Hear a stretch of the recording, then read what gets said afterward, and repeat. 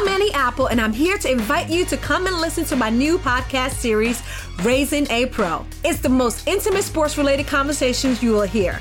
Each week, we explore the journeys of some of your favorite NFL players through the eyes of those that know them best. From Joe Burrow, DeAndre Hopkins, Myles Garrett, Ezekiel Elliott, Nick and Joey Bosa, just to name a few. With exclusive insights and information, we leave no stone unturned. Subscribe now to Raising a Pro on your favorite podcast app.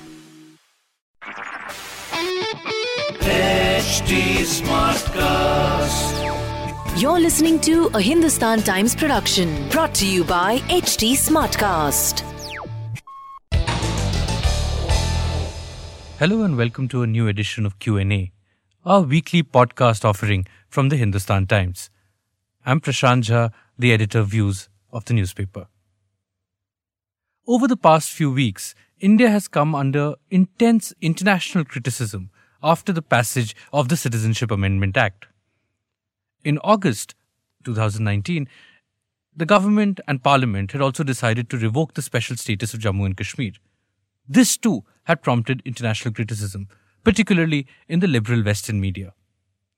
This week I want to discuss the India story and the challenges for the India story in 2020.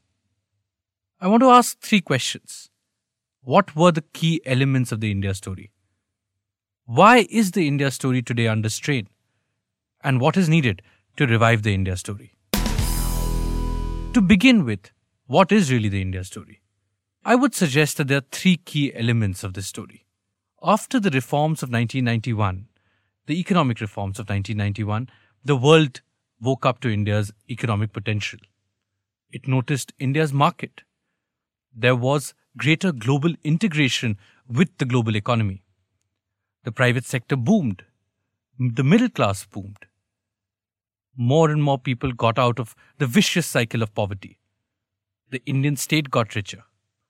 All of it made the world sit up and notice India as a potential economic powerhouse. India's sustained high growth figures and its ability to unleash the entrepreneurial energies of its people helped. The second element of the India story was political. India was not just doing well economically. It was a democracy, a thriving and vibrant democracy at that. It had regular elections. Voters elected their governments, their representatives. It had a free media. It had a vibrant civil society which kept a check on the executive. It had independent institutions from the Supreme Court to the Election Commission of India. It also was a secular republic. It was home to a very large section of Muslims who were integrated into the mainstream and who were not radicalized at a time of greater Islamist radicalization across the world. The third element of the India story was strategic. The Cold War had ended. But for the West, a new threat was looming. China and China's emergence had changed the geopolitical landscape. India's own historic tensions with China meant that India's relationship with China was one of cooperation in some spheres, but also competition in others. The West saw India as an effective strategic counterweight to Beijing. It was this mix of the economic, the political, and the strategic which made India a global destination.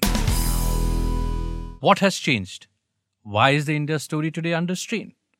All these three elements today are not looking as bright as they were in the past.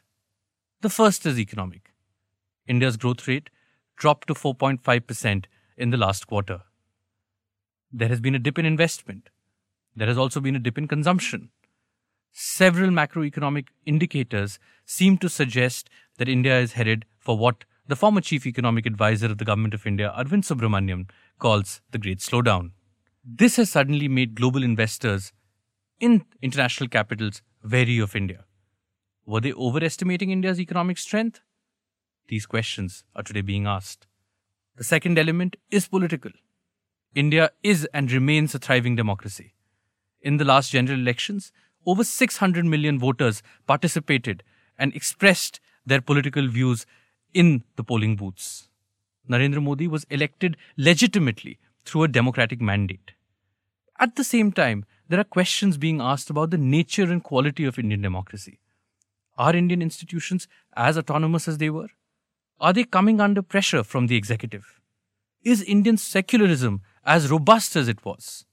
Are minorities feeling a sense of fear? Many in international capitals are asking these questions as well. The third element is strategic. If India is not doing as well economically, if India is not the bright democracy that it was, can it be an effective counterweight to China?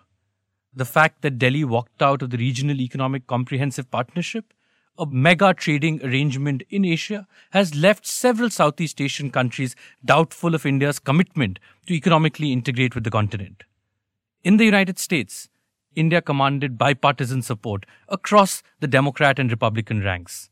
Today, we see several Democratic presidential contenders, from Elizabeth Warren to Bernie Sanders, criticizing India's moves on Kashmir and CAA. Several European governments too have raised questions. In the neighborhood, India's best relationship was with Bangladesh.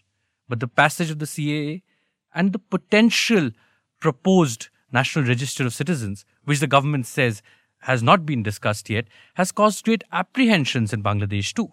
We saw several ministers of the Bangladesh government cancel their scheduled visits to India. All of this has put the India story under strain. What can be done? It is time for India to return to first principles in 2020. Economically, the government must single-mindedly pursue the objective of growth. The best foreign policy for India, as commentator Pratap Bhanu Mehta once said, was 7 to 8% economic growth. Let's get our growth back. Let's get consumption back. Let's create employment. Let's invite investors. Let's improve on our rank of ease of doing business. All of this will once again make India an attractive economic destination. India needs to get its politics right. It needs to build on its democratic credentials. Those credentials must not get eroded. It needs to show at home and abroad that its electoral system remains robust, its institutions remain autonomous, its minorities are safe, its secularism is intact. And once the politics and the economy is back on track, India needs to once again become the strategic power that it aspires to. It needs to mend its ties with neighbors. It needs to reach out to Asia and deepen its economic links with Southeast Asian countries. It needs to rebuild the bipartisan support that it has in the United States, both in the administration as well as in the Congress.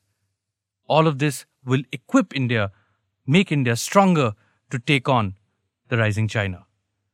This, I believe, is the biggest challenge for India in 2020. Reviving the Indian story is critical to meeting the aspirations of its billion-plus citizens. Thank you for joining us for this edition of Q&A.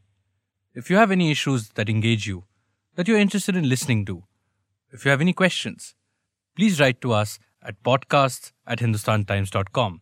You can also reach out to us at HT Smartcast on our social media accounts on Instagram, Twitter, and Facebook. Talk to you next week. This was a Hindustan Times production brought to you by HT Smartcast. HT Smartcast.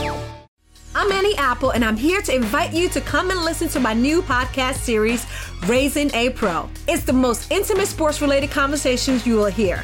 Each week, we explore the journeys of some of your favorite NFL players through the eyes of those that know them best. From Joe Burrow, DeAndre Hopkins, Myles Garrett, Ezekiel Elliott, Nick and Joey Bosa, just to name a few. With exclusive insights and information, we leave no stone unturned. Subscribe now to Raising a Pro on your favorite podcast app.